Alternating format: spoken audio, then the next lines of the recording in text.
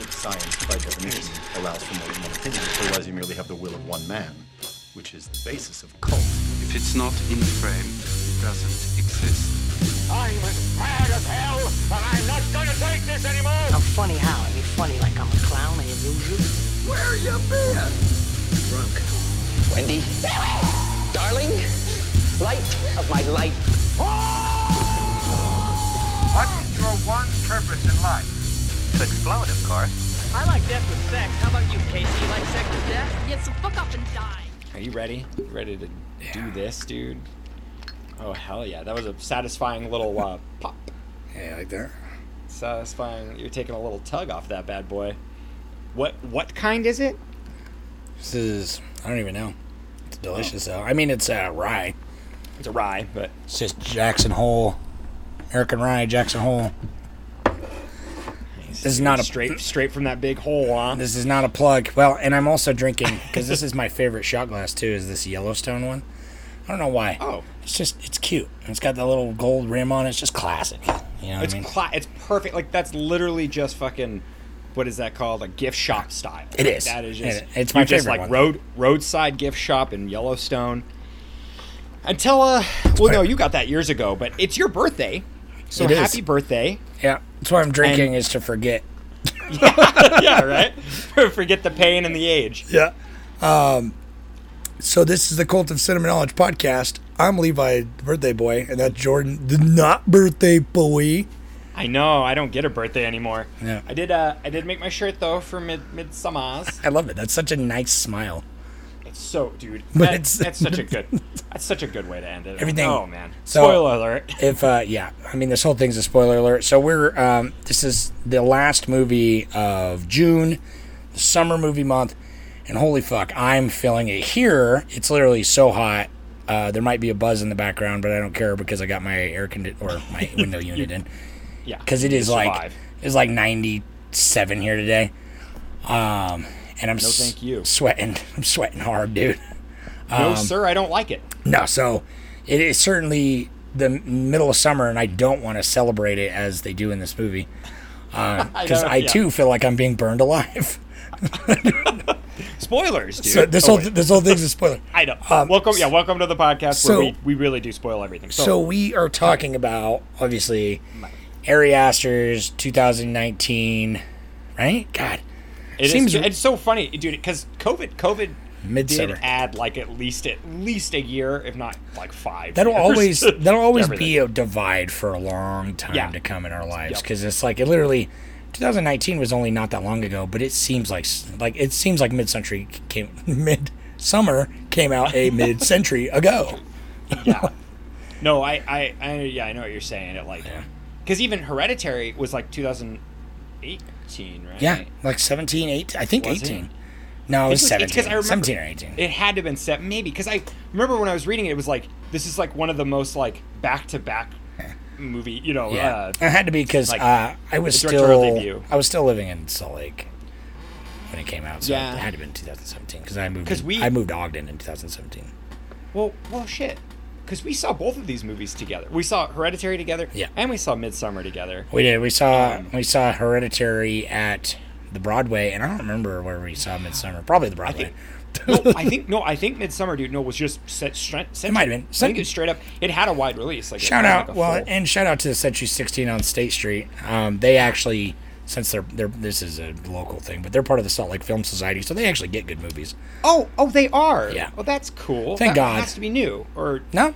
I don't know. It's been a while. Okay. Yeah, I mean they don't get all the ones that like Broadway does. Broadway and Tower were like they were the main ones that I remember being. Yeah, those are still the main ones. But Century, because luckily Century 16 is like the main one, but like all the Century theaters in Utah are kind of have a partnership with Salt Lake Film Society. So some of them like will get the like more limited release films for like maybe just a couple showings or something.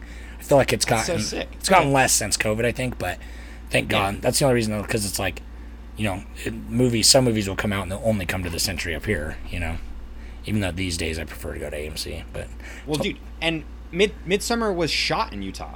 Isn't that funny? Isn't that No, it cute? wasn't. All the American sets are in Utah. No way. When they're in America, it's shot in Utah, and then it's actually mainly shot in Hungary. But that makes total sense. The Utah stuff, because it's like mountain lion and everything.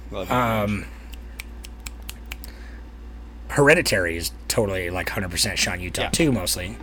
Yep. And that one was. I wonder one's if Ari obvious. Aster's from Utah. Dude, I need to know. I'm gonna stalk him. That would be okay. Go do it. While you're looking that up, I'm gonna read a little synopsis for everybody out there in the world. If you haven't seen this film, I'm gonna read you a synopsis right now that kind of lays the groundwork. I highly recommend you go watch this movie. It is very neat, and I'll just jump right in.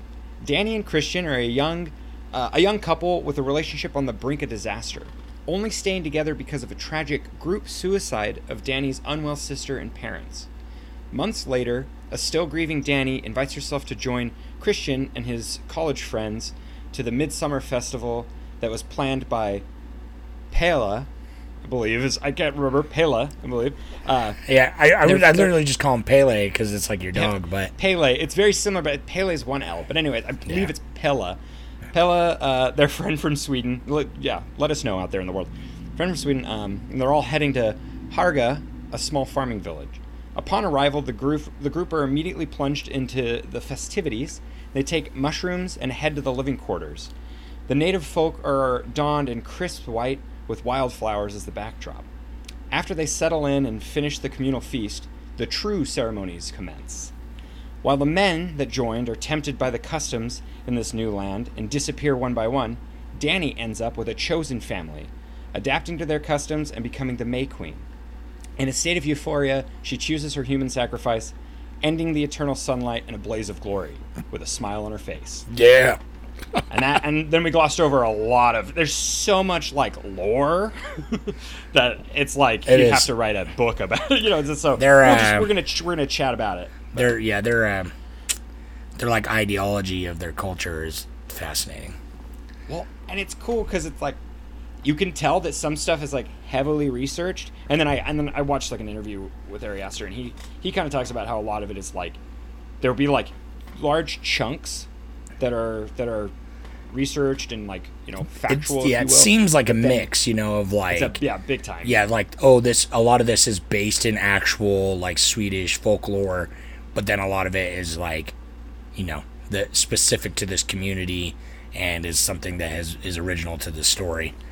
And I don't know what, but you could tell watching it like how much it's like intertwined, and that's what makes it creepier because it's like seems all the more real. Like this 100% seems like something that could happen. It's not like totally out there. No elder demigod comes down. Though that'd be cool, but a different movie. But right, it would it would make it bigger. I don't know. So, what were your first impressions? Because we've seen this together, so I can say I don't know how you remember the theater experience, but I remember it being fucking dead ass silent. Oh, and I did want to say before we got into this, if you are having suicidal thoughts, because that opening is brutal, please like look up the suicide hotline. If you just like Google it, it gives you a bunch of resources. There's the number, and then this movie's definitely got some heavy themes of everything. It's depression, brutal, anxiety, suicide. Dude. Like so when we saw it, I equated it to, you know, in the first 10 minutes of Up, where it like brings a beautiful tear to your eye. Yeah. This is the first 10 minutes of Up, but it's just, it rips your heart out and it poops onto your heart and then it steps on your heart and then it puts your heart in the trash. I remember the first time we saw it, like from the get-go. We were silent, dead silent. The opening, because the opening's like, it's like 20 minutes before the titles roll, you know what I mean? And it is just fucking crushing. Like, it is just so dark and so heavy, and just like sets the tone perfectly. It's the absence. Like, it's like the low point. Like, everything's just the worst in this movie, especially starting off. Like, in the best way possible though. But it just opening, that huge opening with the anxiety, and then like the slow walk through the house with the firefighters and everything. Oh my god! And then just her calling him and just screaming, and then the shot goes out the window into the snow, and then the titles start over the snow, and then it says like Midsommar and the huge snowy with like the screeching violin, and I remember seeing it in theaters and just being like, shit, yeah. Remember being like, pretty sure we turned to each other and we're like, yeah. Yeah. Because this time too, I was just like, God damn. It packs a punch for sure. It's rough, and even like watching it on, because I watched it like on a smaller screen, and even then, it's still like the music design and like how he shoots. So like this guy's wild. Before we started recording, we were talking about Ari Aster kind of just coming out of nowhere. Like he was in his early 30s when he dropped Hereditary. Fucker. So it's just, I know, right? Yeah. Don't worry about it. Yeah. He was like, it might have been around your age too. I turned 31 today. Yeah, dude. But I'm still the young one between the two of us. So. Yeah, right. But yeah, like 2 years. But dude, it's wild that I feel like he came out of nowhere. I don't even know if he's got like a short, any shorts. I feel like he had like a little something, but like it really is like him and Robert Eggers like came out of nowhere and like started this whole like quote unquote new wave of like elevated horror. I feel like, Jennifer Kent and A24 like in general because The Witch and then like Babadook and Hereditary and like all those were starting to come out, and A24 especially like all those movies were A24 and they were just kind of like slapping one out after the other, and these guys are already like I will see anything that either of them does till the end of time at this point. Till forever, dude. And Disappointment Boulevard's coming out soon. It's like next year. He's a monster. He's like, he did Hereditary 2018 and then Midsommar 2019 and then Disappointment Boulevard. I bet that would have came out in 2021, 2020 if COVID didn't happen. Yeah. Like this guy's an animal. He's just like, maybe he's just trying to, can't wait. Get a bunch out there, and then I don't know, man. This movie, I always flip flop though, because I need to watch Hereditary again. So maybe we need to. I've seen both of them now about 3 times each. Yeah. This was my third viewing on this one, and I actually watched the director's cut this time. But I need to watch Hereditary again because I keep flip flopping about which one's my favorite. And right now, Hereditary. See, right now I'm Midsommar though, and I don't know if it's just because it's fresh in my mind, but it's just like. It so is 100% what it is. It knows exactly what it's doing. It moves at the pace. Like even the regular version has the regular runtime is like 2.5 hours, but the director's cut is just under 3 hours. So even then, it's like it definitely got more of a kind of a slow pace. But it like the whole movie's got this meticulous vibe to it where it's very tension filled, even when, and that's what's so beautiful about it, is like even during like supposedly normal what would be happy scenes, but there's just like there's tension within the group. There's like slight suspicion from like the cult, towards the group, like there's like things that are wrong enough to be weird, but then they have all their tension. Like every single scene with Danny and Christian is fucking beautiful. Like it's so well written and so well acted in the subtext of like the drama that's going on between them and the toxicity of their relationship, and then like Christian and Josh and their competitiveness with their like, and then get into the other thesis, dude. Christian, I will stand. Christian got a raw deal. I mean that guy is like. He was a fucking douchebag, but he didn't deserve to die, Right. I think that's kind of the thing. It's like he got drugged and raped, and then he got murdered. He was a coward. I kind of feel like he got a raw deal. He did. But he got a raw deal, but he's still a fucking selfish douche. But he doesn't. Watching it this time, I think the only like, I wouldn't even. It's not even like negative as much as I kind of feel like everybody died. It was kind of weak motive for people to die in this, but that's so like undercut. They all make sense. It's all, everyone does everything, and it's all their convictions cause them to die, and their greed and their selfishness, and all of them. I think it's an interesting choice with how this movie is so unsettling, just as like in its undercurrent, and it does have that points of shocking violence, especially with the ritualistic suicide scene. But like all the main characters except like Josh is killed on screen, but it's super brief, and then Christian is killed on screen at the end, and that's it. And even then, he's not. I mean, he's killed, but he's like, just like he's still alive. Yeah, while they're shooting it, right. he clearly dies. But like Mark is killed off scene. Like the two other people are killed off scene. Connie and Simon, and they're like, well, you know who got the most raw deal was fucking Simon, though. Yeah, Simon definitely did. He got the Blood Eagle, man. Yeah, dude, that Blood Eagles. Well, yeah. One thing for sure. So in the director's cut, I'll give you a little sprinkle right now. There's a lot more with like building up to Josh and Christian's like conflict with each other and like their thesis issue. Okay. That is actually, I think, builds out their relationship a lot more. Plus, there's a lot more stuff with Christian and Danny, obviously. And they show Connie's death, right? Or they like no, allude to it but more? They do allude to it more because they do have a mock ritual of this other kid throwing him in the river with a stone on him, and then later, Connie, when you see her body getting wheeled to the temple at the end, the pyramid thing, she's wearing all the same clothes that he was wearing. So it's like they did soaking, that.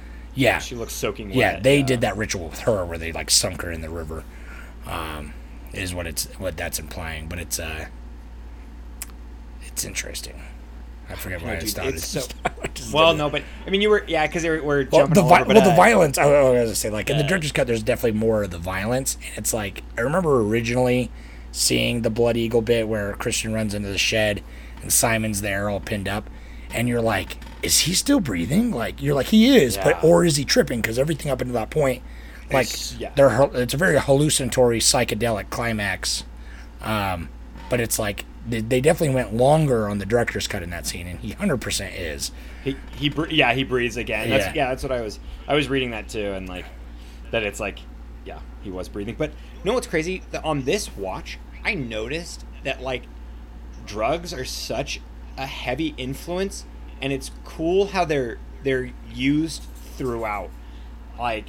How like he smokes resin at the beginning, like that's his character to right off the bat. So, like smoking resin with his friends, and then presumably he's high like 100% of the movie, and it was kind of a cool like this is just like a fan theory. I have no like actual like definition, but he like was smoking resin, and then it's like throughout all these times like when he comes over to her house he looks shocked, but he also he looks stoned, and then like when they're going through. And they come and they start doing shrooms. It's like ever since that point too. Yeah.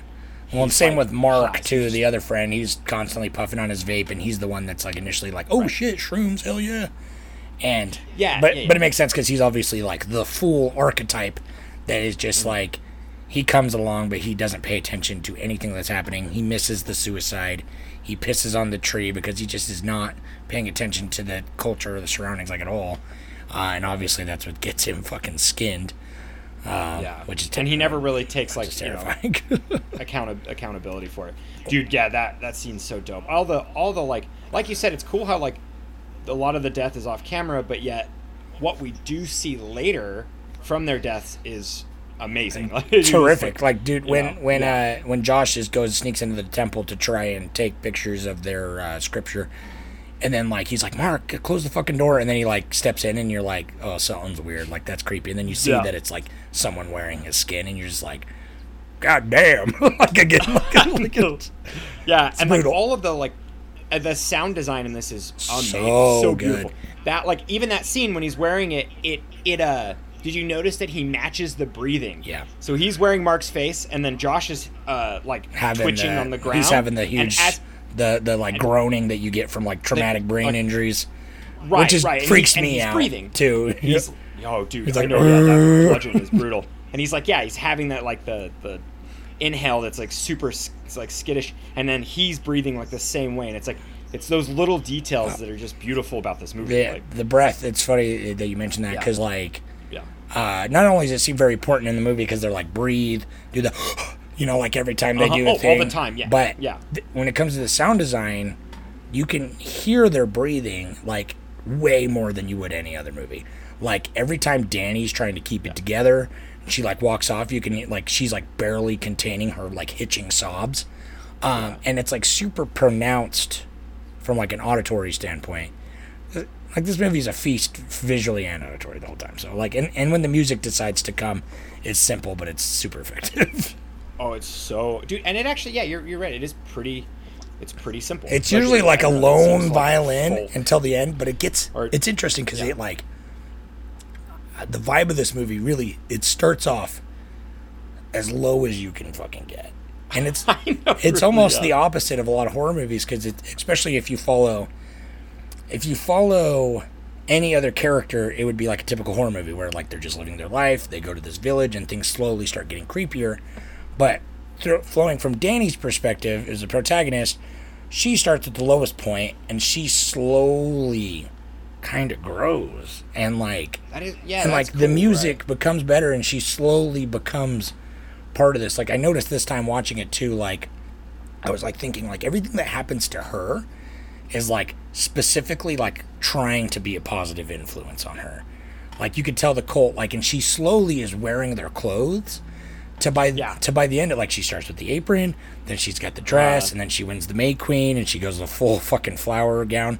By the end of it, she's literally just a pile of flowers. And, she just, engulfed in their... And nearing the end, everyone's gone, and then Christian's whacked out of his mind on those fucking hallucinatory dandelion drink, and he couldn't look like more of an outsider. Like, he's just outside the group. He's in just like a black t-shirt, and Danny is part of it, and it's interesting to watch that transition, because it's like thematically like that, or like fits the whole thing, and like even the music becomes like happier near the end, even though like the events are being more disturbing technically. Like, you're seeing your friends like skinned corpses and stuff, but the music is like pretty jovial. I think it's really interesting. And it fucks with me in a way that, like, a lot of horror movies don't, because it's just like, I don't know, I think it is kind of different in that way, to where it's like, has a different vibe. It's not like it's not your typical horror movie. It's like, I would almost like, wouldn't even fully call it a horror movie, you know what I mean? Well, and that, I was actually gonna get to that, because you can't label this movie. I mean, psychological horror, I guess, would be the closest thing. But what I really like is Ari Aster, he himself just calls it a dark fairy tale. Yeah. It's essentially just it's I was saying to Mary, I'm like, folklore. It's a rebirth, it's like her old life is in ruins, and she comes to this place, and it turns out to be exactly what she needs, or exactly what she thinks she needs. It kind of becomes. So I was thinking it's twisted in fate too. Yeah. Like, she shows up, and then they didn't know, the community doesn't know that she's coming in. Pela can talk to them. Maybe, I'm not even sure how they correspond. I think they do know. This time, that's the thing. This time watching it, I think that they do know her story. Yeah. Like, I think part of him, because they honor at the end, they honor Pele. I'm gonna just say Pele. They honor him at the end for, like, his great insight at the end of the 90-year festival. His great insight for bringing these people that were, like, perfect for this sacrifice, and you can tell, and it's brutal, because the whole time watching this, the first time I watched this, I thought he was the good guy, like, he was the nicest guy. I know, dude. He's the coolest villain ever. Because it's wild. And he thinks what he's doing is, like, nothing wrong with it. I don't know. It's fucking brutal, because now watching it, I know that he's just, like, manipulating them and, like, tricking them, essentially. Like, he plays them in every possible way to bring them along, and how eager he is to bring Danny, because I think he can tell that, like, oh, she's prime for this. Yeah. Like, has that deep loss. And she's very vulnerable, so, like, she's open to, like, any kind of manipulation. And then I'm, like, watching it this time, I'm like, oh my god, that the drugs, it comes back to the drugs, where it's like, they use it, like, ceremonially, and they use it, like, to manipulate, and to entertain, and to frighten, and it's like, it's used in such a way that I feel like they kind of created the reality around her to get her to be the May Queen. Because totally, when they're doing the maypole, they're like, people are bumping into each other and shit, and people are keeping her upright when they, like, when they go around, and, like, when she starts to seem a little, like, Daisy, they'll pep her up and, like, smile with her. And they like, did talk about They mention it briefly. I think I think they go a little bit more into it in the director's cut slightly, but they definitely mention in the regular one how they talk about how every now and again, to avoid like inbreeding issues, they have to like bring in new people. But that's partially why Christian has that like sex ritual with that girl to like have a baby from an outsider. And they in the regular cut they say totally that. like explain that. Yeah. But they like, I feel like they have like more of a conversation about how they bring people in every now and again too. Like, well, this is they're what like this is what I've worthy learned. to it. So it's like Danny becomes part of that. That's her new that's family. The whole thing though. Danny is the 90th year May Queen. No, yeah, this is. Thus, they don't do this every fucking year. like they have thus completing. They have their suicides still as long as they need to every solstice or whatever with the people who have reached the end of their life cycle. But the Great Feast only happens every 90 years, which is why this is a little bit more extreme. Yeah, and I love that like the. Like nine being that symbol where it's like, you know, 9 people need to die, and then it's all the times tables, you know, of like what age you turn, like whatever that word was, and stuff like that. Yeah. It's like they use 9 a lot throughout that. And I was seeing this time when they're up, I guess it's just like when you turn 72, you like put your hands on that ruin, and so it's like all the ruins that are up there. I know. I didn't really are past. I didn't really notice it the last 2 viewings, but this time I noticed that that entire mountainside is full of those. Right. They're essentially like they're tombstones. You know what I mean? They're just like it's like a whole cemetery up there of like their ruins for each person. Goddamn, yeah, so good. God, it's so visceral. That like his deaths, because in Hereditary it's the same way.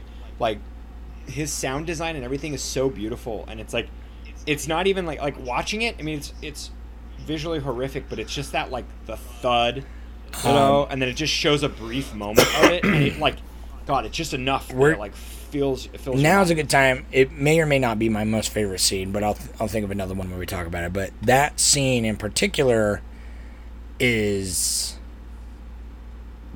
maybe the best in the whole movie, just because.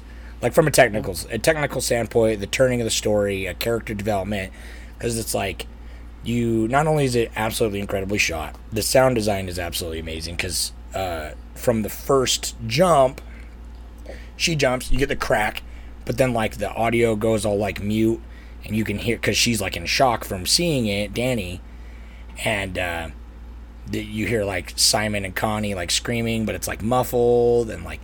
The way that whole scene is, but the one that, and it always clicked with me, but now knowing more how it ends, what really clicked with me more this time is the moment that, and I want to watch the original one again, the regular version, to see if it's like as pronounced, but she, right before the woman jumps, kills herself, right before she jumps, she like stares right at Danny, and Danny's like freaking out, and like she's having again with the breath, like the main thing you can hear is like she's about to have a panic attack, you know. She does that, and she grabs Christian's she grabs his arm, and then he's falling. She's falling. But like they share a long look. Like you love falling. I do. I do. Yeah, I do. Which is great. But they share how it's done in this movie is so good. Very stylish. They share this long look, like she's like, I'm at peace with it, and then like. The other main lady, Aunt whatever her name is like, you know, it's bad to, God, I wish I knew, I'm going to find the exact quote, but essentially it's along the lines of like, it's bad to fight the inevitable because it corrupts the soul. So like, why fight death, you know what I mean? And so I feel like that's a huge turning point for Danny as a character to like, her life is ruined. Like people can't even say the word family around her. Like they say family to her and she has a whole meltdown. But after that point, she realizes, like, wow, like she looked me in the face, calm, and chose her death, her moment. Right. And it's like, death doesn't have to be this huge, dark, crushing thing. And I feel like that's really the turning point for, like, Danny slowly tipping into the side of the cultists and becoming one of them. Because it's exactly what she needs, you know? Because even Pele says to her, like, this community has made me feel held, and like that's what clicks with her. He says like, he's like, I have always felt held, and she's Well, like, in the Christian's director's cut, not your home. You know? Does Christian ever kiss her, or does he like ever touch her? Because I'm like not 100% sure, but I don't think he ever touches her except for the hug. Yeah. Like that hugging scene. But when they go to Sweden, I don't think they ever touch. He definitely does in the It's director's like, cut once, but it's do they kiss? it's his own manipulative thing. Like he comes in because this scene's definitely not in the regular cut, but they have like this huge fight at night after this other ritual, the one with the boy by the river. They have this huge fight, and about like how she's always has an ulterior motive, and she's like, "What are you talking about?" And he's like, "Oh, you're just the victim," blah blah blah, like just being a douche. But they just end it like that. But then he comes back the next morning and he kisses her and like gives her a hug. And she's like, "I'm so sorry." Like, she's the one to apologize. Like, oh, no, dude. Yeah. She's always apologizing. She's like, "I'm sorry. I'm sorry about last night." You know, she's definitely the one that's always taken the brunt of that. And that's brutal. Desperation to keep anyone around her. It's so, and then like it's so well written, dude. It's so that's why well I love written. When she finally gets accepted, it lands so well, dude. Do you know it's wild too? This is another one of British actors doing an American accent flawlessly.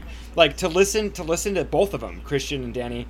Florence Pugh is super British. Is super fucking British. When you hear her talking, they're like, oh, the baby was great. Ariosto was a beautiful man, and I love him. Oh, it's my like, God. You're like, what the fuck? Why are they And it's better like, actors than us? I know, yeah. It's Shakespeare, well, fuckers. We got her over here. I know, yeah, exactly. That's true, but it's like that always happens. God, it always happens. Yeah. I had no idea. Yeah, dude, because they crush it. British They as hell. seem like your total typical. Yeah. And it's dude, on this watch, the whole time I was like, everyone's so attractive. I love their clothes. I love everybody's. I like the traditional, like farmer's clothes, and like everybody's like ceremonial clothes. And then I even just like whatever Christian was wearing and Josh and stuff, like their clothes looked so nice and comfortable. I don't know. It's like, I think my favorite thing about the director's cut. So if you ever watch it again, you should watch the director's cut. Oh, yeah. I think the original theatrical cut is best for a first-time viewer, but if you're going to watch it a second time, watch the director's cut. But it's how much they flesh out Josh's character more, because it's like he's a good character. I really like his character. No, so there's a scene. So the pube pie scene when Christian's there and he he's that whole love and ritual. The blood mimosa or whatever. Yeah, ooh, delicious. But Josh is kind of awkward in that scene. He seems really disconnected and not even he delivers a couple lines and they seem weird. Yeah. And he just learned about the Bible and the inbreeding and everything like that. Yeah. That aspect of it. So I'm maybe he's just lost in that kind of thought. But it did feel awkward. Is there a scene between that? Do you remember? Yeah. There is. Yeah. Oh my god. Okay, good. Because totally the whole time I was like, man, he seems like. Did they argue about the thesis? Yeah, there's way more drama because it starts kind of earlier too. Like there's a lot on their drive to. Like once they get to Sweden, there's 10 minutes of that. Not fully. There's at least 5 minutes though of them driving to the place, and they're talking in the car about the thesis and about Christian, not knowing what he's gonna do, but. It's like Josh, he definitely has more of his motivation makes more sense for him to jump the gun and take pictures of the scripture after the other one, because it builds him in a way him and Josh keep having this back and forth, and then Josh keeps trying to go to the other people but keeps getting taken out, but you can tell he's freaking out about it, and it is slowly building up, and the tension between the two of them is building up. Well, and I wouldn't be surprised if because he's clearly Josh is the academic. Yeah. He's the well, smart, what he says is totally true. One. That argument they have in the bunkhouse is fucking great, where he's just when Christian tells him he's gonna do his thesis on this too, and he's just he's like, you fucking, because that scene's longer too, and he's literally, he's like, I literally drag your fucking lazy ass through all this. You don't care, which is fine, but why are you in academia? This is my thing. Right. He's halfway between, Mark. I don't even know why Mark's there other than to just party and have a good time. because right, and I think that that's is his thing. And I think Pell just invited him because he knew Mark would be. Well, he fits the archetype of the fool, which the that fool he needs. who they needed. Yeah, and dude, speaking of like fitting archetypes, I think it's beautiful, and it's such a this movie first viewing of this movie, it's so overwhelming. I mean, it's like still this is my third time. I'm still like would love to watch it again to catch things I didn't catch, but that tapestry right at the beginning where it like literally if you like pause, I was looking at it because I was deciding what to print on my T-shirt, and I was looking at that tapestry. It's like the first half of the movie, and there's so much. No, dude, it's like 100% of the whole movie. There's so much little tiny detail that I'm like, oh, that's like a scene of the movie throughout the whole thing. It's like either a catalyst to cause like all these other things to happen, or it's like just directly like related to it. And I would love to see inside the like meeting house where they talk to Christian about setting up the arrangement for him. Well, I literally this time watching it, because the one picture you get the most focus on in the meeting house is the burning bear, and I'm like, I'm getting a tattoo of that. Dude, yeah, that's a sick oh my god. And it's like the roses by it and stuff are beautiful, dude. This movie in my notes I just wrote like, what did I write, like, what was that, king of foreshadowing or something? It's like, there's so much foreshadowing. Way like, more in the director's cut too. There's so much foreshadowing. It's great. It's great writing. One thing that I kind of made a note of, and it's just a funny thing that I laughed at, is after Danny, they at the beginning, well, when they get to Sweden and they start tripping, and they're all wigging out, and Mark's wigging out about it being daytime, and then Danny like runs off and into the woods and is having a horrible, like that's like the worst, like the extreme music of her running through the dark woods is like the worst trip ever. And they've got this is my favorite movie to show the experience. 100%. That's what everyone says. Hallucinogens is specifically, but specifically. But yeah, it captures it quite well. It's one of the few media, like few films that I've seen that that captures like hallucinogens well, and like the thought pro, like you can tell they've done hallucinogens in their life. Because you can always tell in a scene where someone in another movie where someone's like they take acid and then dragons come out of their butts or whatever, and I'm like, this person has no idea what they're talking about. or it's like, or like they'll smoke a powder and then it's just like the camera's crazy and it's like and they're like it's so like.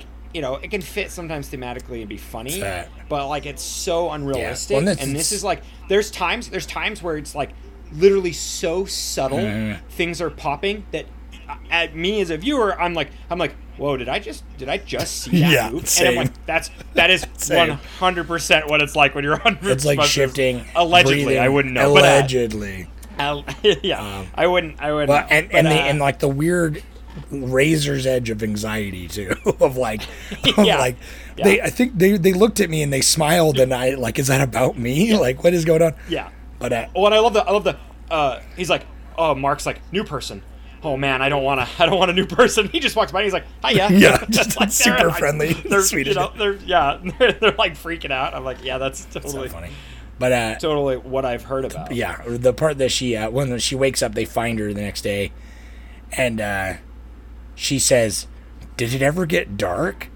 And I said, "Your whole damn fucking life is dark, man." Like the whole time I was like, yeah, it got pretty dark, dude. This whole thing got pretty dark. But it's just kind of fun. I don't know. Like, yeah, dude, it's such a good movie. Let me see if I got you got anything else right there? I'm gonna pull up a Reddit. I can probably talk about this movie for a long time. But oh, dude, and like it's cool. That scene, the sex scene. When he comes running out, like the attention to detail is beautiful. Like he has like like whatever fucking that like the hymen blood all over his dick, and it's just like it's brutal. And then I love that he comes out like butt ass naked, and that was his choice. Yeah, he goes. He goes full. He hangs dong full on, and I respect that. Well. And it was like he wasn't supposed to. Like Ari was like, "Nah, you don't need to." And he was like, "It's like no." He's like, "I want to be." He's like, "I'm a victim. Like women always get to be the victim." Well, yeah, and like now he's like the fact that it shows like we always think they get to be good for them. Well, I know. I was gonna clarify that a little bit more. That it's like he chose because he watched the night before he watched I Spit on Your Grave. Yeah, exactly. And he's just like, yeah. It is a big difference. Historically, women are always victimized. It's always like or sexualized. And it's like all the nudity. They have to be nude in like an extreme movie. It's like a guaranteed that a girl's gonna be nude, and so he was kind of like, let's do it. Yeah. Wow. How do I have this many comments on here? Yeah, there's a lot. I know it was great. I was reading through it. I'm like, people must love this movie. I mean, I'm glad a couple people said they didn't really like it, but I get that this movie fuckers. No, I get that this movie is not for everyone. But it is 100% for me. Like I didn't do my Letterboxd rating yet. I haven't done it. Obviously I watched it last night and then today I've been busy, but it's 5 stars for me. Like I think this movie's incredible. I gave it 4.5 because I think I like Hereditary more, and that's just mine. I think it's a 5. I'm not afraid that Hereditary is a better horror movie. Like I think Hereditary that's the thing. Yeah. is fucking terrifying in all the correct ways and is fucking just deeply disturbing and gripping. But something about this movie is like it does the folk horror thing, but different enough. This is internal, and Hereditary is external. What? And so I like that aggression that comes out in Hereditary. I just can't think of anything wrong with this movie that other than it comes down to taste. Like I think it is written superbly. I think the pacing might be too slow for some, but I think in this one it's incredibly tense and interesting. I think it's so there's 2 parts. Lack of knowledge on any of the folklore or anything like that from my end, but from a narrative standpoint, there's a few things that they talk about, like how many people need to die to be sacrificed, and then how many foreigners are involved. Because when you first show up, there's a ton of foreigners, and so they slowly focus on weed these, out 6. Yeah, and so you're kind of like, okay, I get it. There's other rituals. There's other, that's how come I'm like, it doesn't ruin it for me or anything, but it kind of leaves me like, it's weird. I don't need a movie to flat out just tell me everything that's happening, so I can be like, oh, I had no loose ends. But that was a lot happens off screen. Like, major characters are killed off screen. You know what I mean? It does such a good job, insinuating and leaving just enough there to answer your needs, but leave you wanting more. You know what I mean? It definitely does. There's so much more. You're like, oh, I want to see Mark get killed and skinned. I would love to see that. But it works. I know, and but we kind of do get to see that because we can put our old thinking caps on when he's showing you how to dissect the bear at the end. Oh, this motherfucker. And that's such a small glimpse into him being a mentor, showing these kids that's just a part of their lives. He's like, all right, boys, this is it, because this is your trade. You know what I mean? It's just how this community works.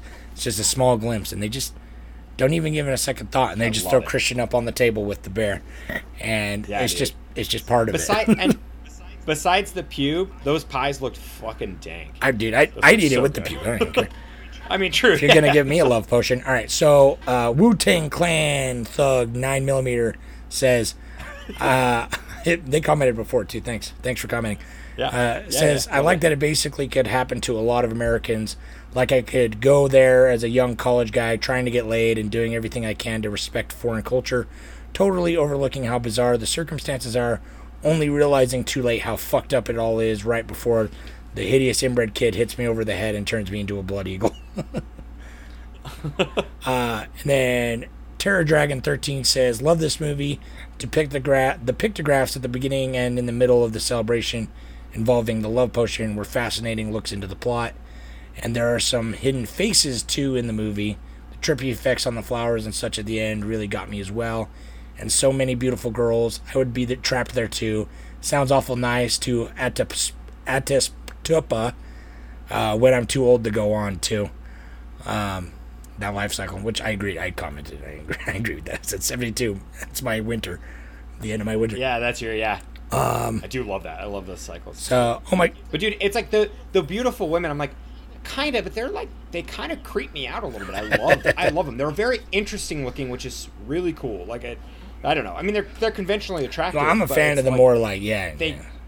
They're kind of like that. The girl that gets bred is like fucking a little funky. I was like, she's got a vibe. She's so white. It is. She's like China. Freckly. She is like a porcelain doll or some shit. Yeah. I wonder if that's why they chose. So, oh my god, dude, 82 said, I loved it. One of the more creepier movies I've seen in recent years. Most horror movies tend to take place at night, but this one is oddly bright, having taken place mostly during the daytime. Everything is made to seem like a celebration, but it is incredibly disturbing. The opening sequence and the sacrifice scene were done almost too well. You definitely don't see the ending coming either. I thought this movie was brilliant. Check Black GSD says, I thought it was a derivative of The Wicker Man, the 70s version, not the Nick Cage abomination. Which I commented and I could see that point. I do feel like, and I said, what I said to that was like, this is, The Wicker Man is the grandfather of, we talked a little bit about folk horror when we did The Blood on Satan's Claw. I know, right? I was going to bring that up too. And it's like The Wicker Man is like the grandfather of that genre. I feel like this movie is obviously of the same genre. I've never seen The Wicker Man. It's good. I feel like a fool. And I know, and Travis, I was talking to Travis and he said he's seen both of them. Says the original is better, obviously, but it's like, I'm like, man, I tried to watch it. I couldn't find it streaming anywhere. And so I didn't want to buy it. So I was like, well, maybe for Horrortober we'll throw it in there. Because I haven't seen it in a long time, so I barely remember it. But I would love I do to like see it. I feel like this movie does a little bit more, but it like is obviously within the same genre, so it owes respect and pays homage to that. Well, and I think you mentioned in the Reddit too, where like you're like it's such a small subgenre that it's kind of like yeah, dude. There's only like 10 of these movies made. Literally, name me 10 Really? 10 folk horror movies. I can't even name you. It's 3. hard without a stretch. I mean, except for the 3 that we just are talking about right now. I only got a couple. I got a couple more, just because we got a lot. I figured I'd read them. So, absolutely underappreciated film from the framing, plot, dialogue, use of color, character motivation. Oh, this is old school Drew, by the way. Even some ambiguous elements. Just about every aspect is done creatively and about as ideally as you would want. And knowing it is actually based as a folklore-themed relationship and analogy really pulls in a level of psych horror that many of us would probably miss. Airy is approaching a Hitchcock-esque level of mixing horror with art, personal expression, and social commentary. Rare. Yeah, fucking great comment, dude. And that in his interview, Airy was like, well, I wrote this because I was going through one of the like worst breakups of my life. Yeah, makes sense. And so I'm like, noted, dog. we can tell. And yeah, he said he took a lot of that, that adventure that he wants to fill afterwards, but then like the loss, and fantastic writing. Great. You got a money minute? I was gonna go somewhere else with that, but sure, I can give you that guy. So I looked it up, and it was made for $9 million, which makes perfect sense because it just fills the scope. It feels so large with like sound design. It seems rich, and it's just full. It's full of built people. All the sets. Right. So just it felt bigger to me. Like I don't know. It felt. It's like $9 million. Rich in texture. $9 million's tight. Like it's a good amount, but you could definitely tell that they is conservative and they did a lot with it. You know what I mean? Right. Like for sure. I definitely feel like, and it like so. I mean, and it did great. It made like it made 48 nice. mil back. That's great. So I mean, it's doing great. I'm gonna look at it real quick. See, yeah, okay. So I guess that's kind of his estimate or his kind of his average budget because Hereditary was $10 million. Yeah. So, but that Hereditary made more. Well, that's wild. Hereditary made Hereditary is definitely. I don't want to say like more approachable, more. Right, it is because it's like a straightforward horror movie. It's not as slow, yeah. Like it's shorter. It's a straightforward horror movie. Like it does. Midsommar doesn't skip a beat though, dude. I don't feel like Midsommar needs to be any no, even the longer version of it, I fucking loved. Like it does. Right. It moves at a slow pace, but like it's the perfect pace for it. And honestly, I prefer the director's version. You should watch it if next time you watch it. just because it's like I like the movie so much, I want more of the character development, which actually does lean more to like, because there's so much tension within just the main characters that is important to the plot. You know what I mean? It's like, so they cut some of that out to focus more on like the cult stuff, which I could understand, but they even cut quite a bit of that. So, Sweet dude. what was your favorite part? And then we'll listen to Travis's thing.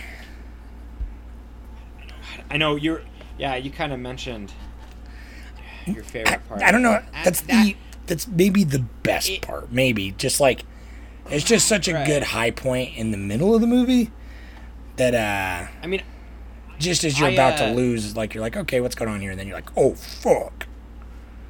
I think this sequence of her grieving with the group and their matching breath, that's probably my favorite. That's probably the most emotional I got.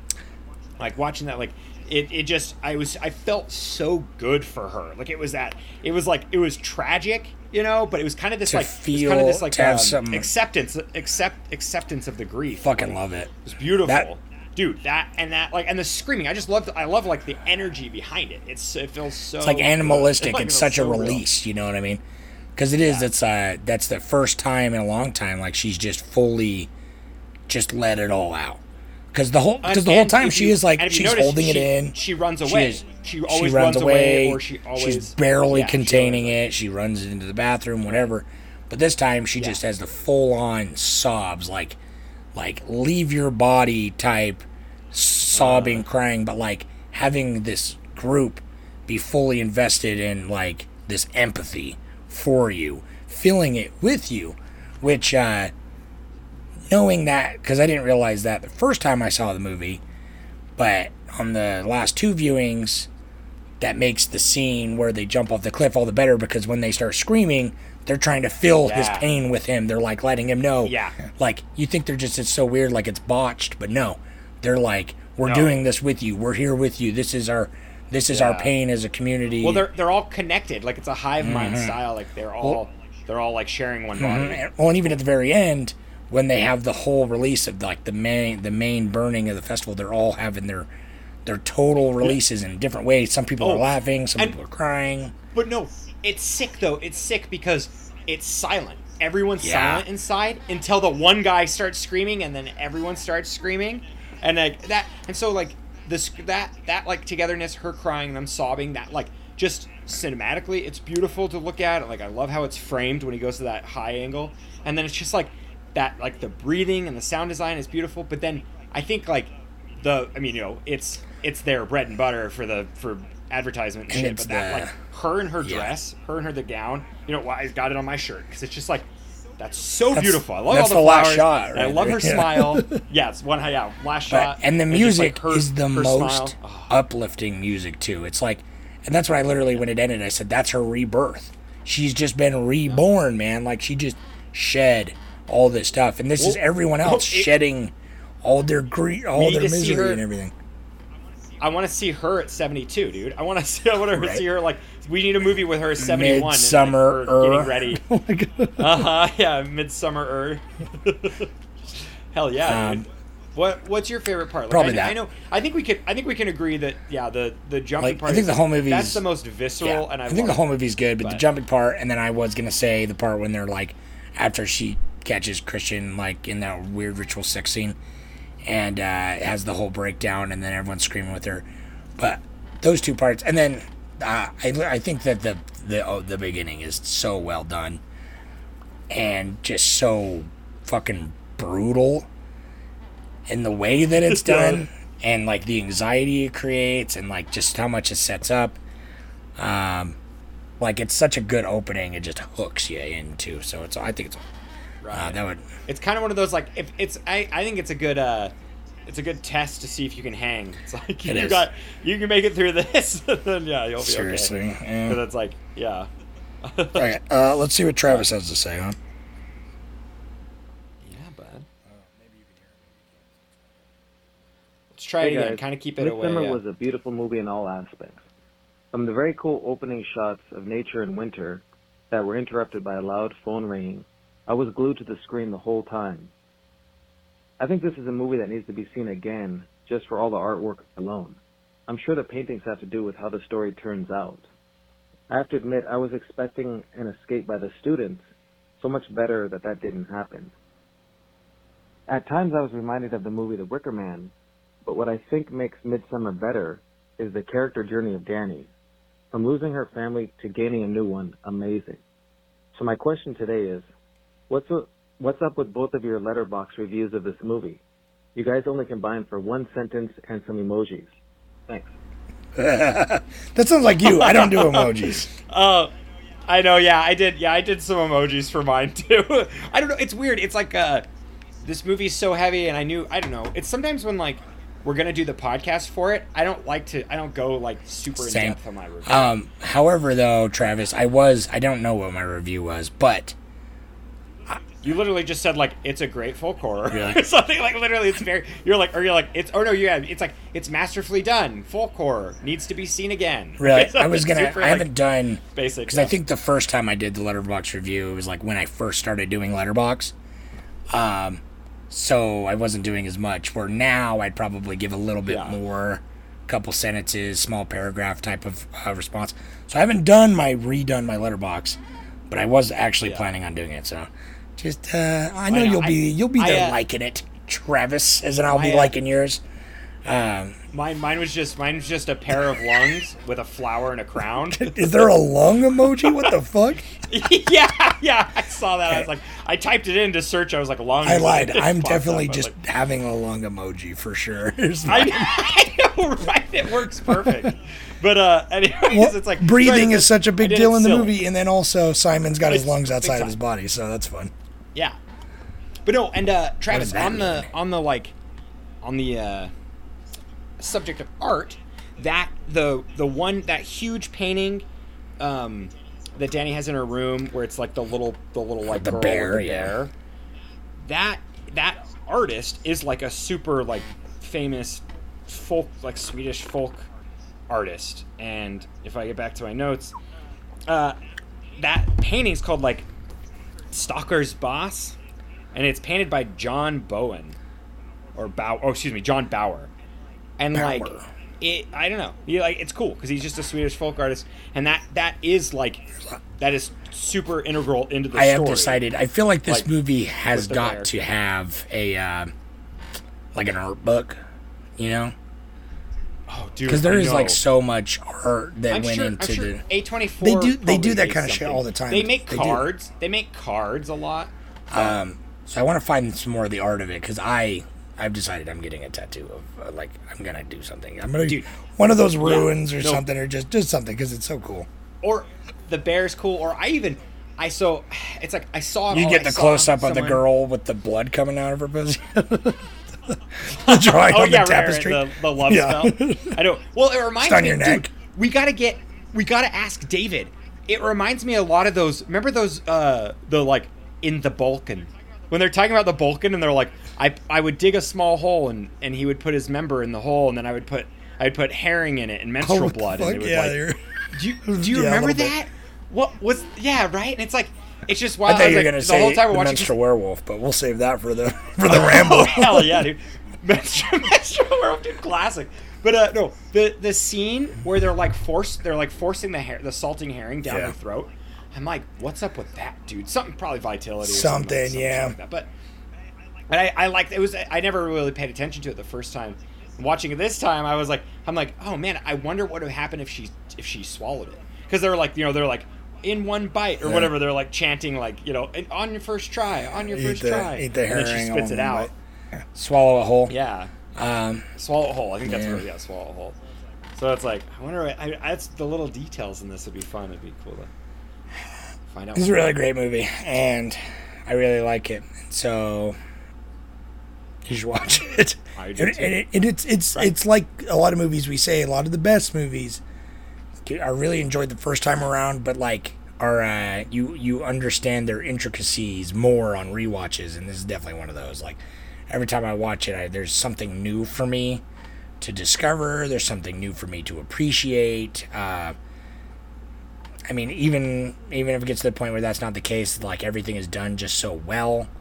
From the script is just so tight, the fucking cinematography and the music and sound design and the effects and just like the acting and just, everything's just so solid as fuck. So, that's gonna be a 5 out of me, dog. Cool. You got any other further remarks before I break some terrible news to you, which I'm sure you already know, but. Ari Aster's birthday is the same day as Victoria. Oh, really? And lumps? So on lumps, Jesus. And so on Victoria's birthday, I'm gonna throw her an Ari Aster party.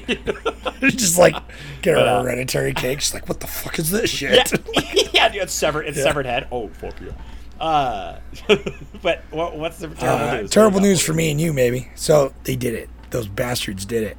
I was scared that this was gonna happen, but I should have known better. But I got my hopes up because we were close.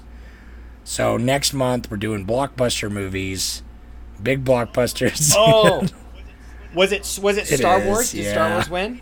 It did. By like how many? 3. I thought I was really close. 3. Yeah. Jesus, dude! I knew you wanted Indy to win, and I was like, it was so I wanted close. Indy to win just because. I think that. I've never seen. I think that Raiders of the Lost Ark is a much better film, but.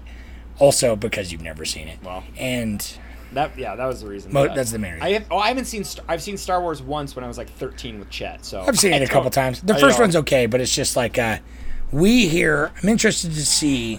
I'm glad we're watching it because I'm interested to see how we feel. Two general we're film snobby butts that don't like Star Wars as a whole. How we do about a Star. I didn't think we'd ever do a Star Wars episode. If you asked me, either. If you asked me, I'm actually kind of excited. If you asked me 6 months ago, hey, do you want to do a Star Wars episode? I'd be like, never. This Cult of Criminology is never doing a fucking Star Wars episode ever, or a Marvel episode. Suck my dick. I'm not doing it. I refuse. But it's the first. It's the first Star Wars. The original trilogy is fine, but I'm sure we'll have some things to say about it. So we'll see where we land. I'm interested to see. Where it started to where it's become. Because maybe my vision is so clouded by Star Wars fucking mania down in my face constantly these days. You know what I mean? The last 15 years or whatever. It's just Star Wars. And the look of them is like, seems very generic to me. I know. I mean, bring it on. Bring on the hate. We will see. It's like, we will see. Because the only thing I like, my favorite thing about Star Wars is the aesthetic and the art design and the world building. That's my favorite thing. Right, and I feel like the newer ones now kind of seem sterile and all That's the why same. the best one, the 100% the best one in my opinion, I'm saying it right now, is Rogue One. Rogue One's the best. Right, and that's what I heard because it's supposed to mimic the 70s version, but it's not even that. It just has nothing to do with Jedis, which I don't care about the Jedi saga at all. Really, it's just literally. Rebels and space blasters, which is fun. It's just a cool sci-fi movie. So, all right. Cool. Well, we're watching that. Thanks for listening. Star Wars, it is. Go. And follow us on Patreon, please. We've got our happy followers: Kylie Landon, Thomas, parents. You know who you are. Thank you. We love you. Thank you much. Find us on Patreon. You'll get our bonus episodes. We're gonna throw a bonus episode on our. I will do it. I'm so sorry. Page. So you can get a little nibble of what I'm an irresponsible man, but I'm also a dad. So it's and you got you're a birthday dad. I can't. Dude. Every week I'm like, holy shit, it's already Tuesday. We're recording again. So or every weekend. Every weekend I'm like, fuck, it's Sunday. I got to put up a poll. Shit. Yeah. And then feel free to call in like Travis does. You can dial 801-613-1501. Hooray. All right. Thanks for listening. Cool, go to the Reddit. Vote. We're watching Star Wars next week, and then I'll have some more blockbusters. I'm kind of going to work my way up from starting with the 70s with Jaws and stuff. That's what I thought. Yeah, I'm going to kind of work my way up into more modern days, even though a lot of them are sequels, so I might get kind of wacky with it. But it's our film club, so we do whatever we want. So thanks for everyone for voting. Thanks for commenting. Thanks for listening to this. Check us all out on all those things like we said. Check out Letterboxd. And thanks. Goodbye. Put on your crown of. I'm wearing a crown. Feel sexy, dude. So happy for the heat, baby. Nope. All right, see ya. Okay, bye.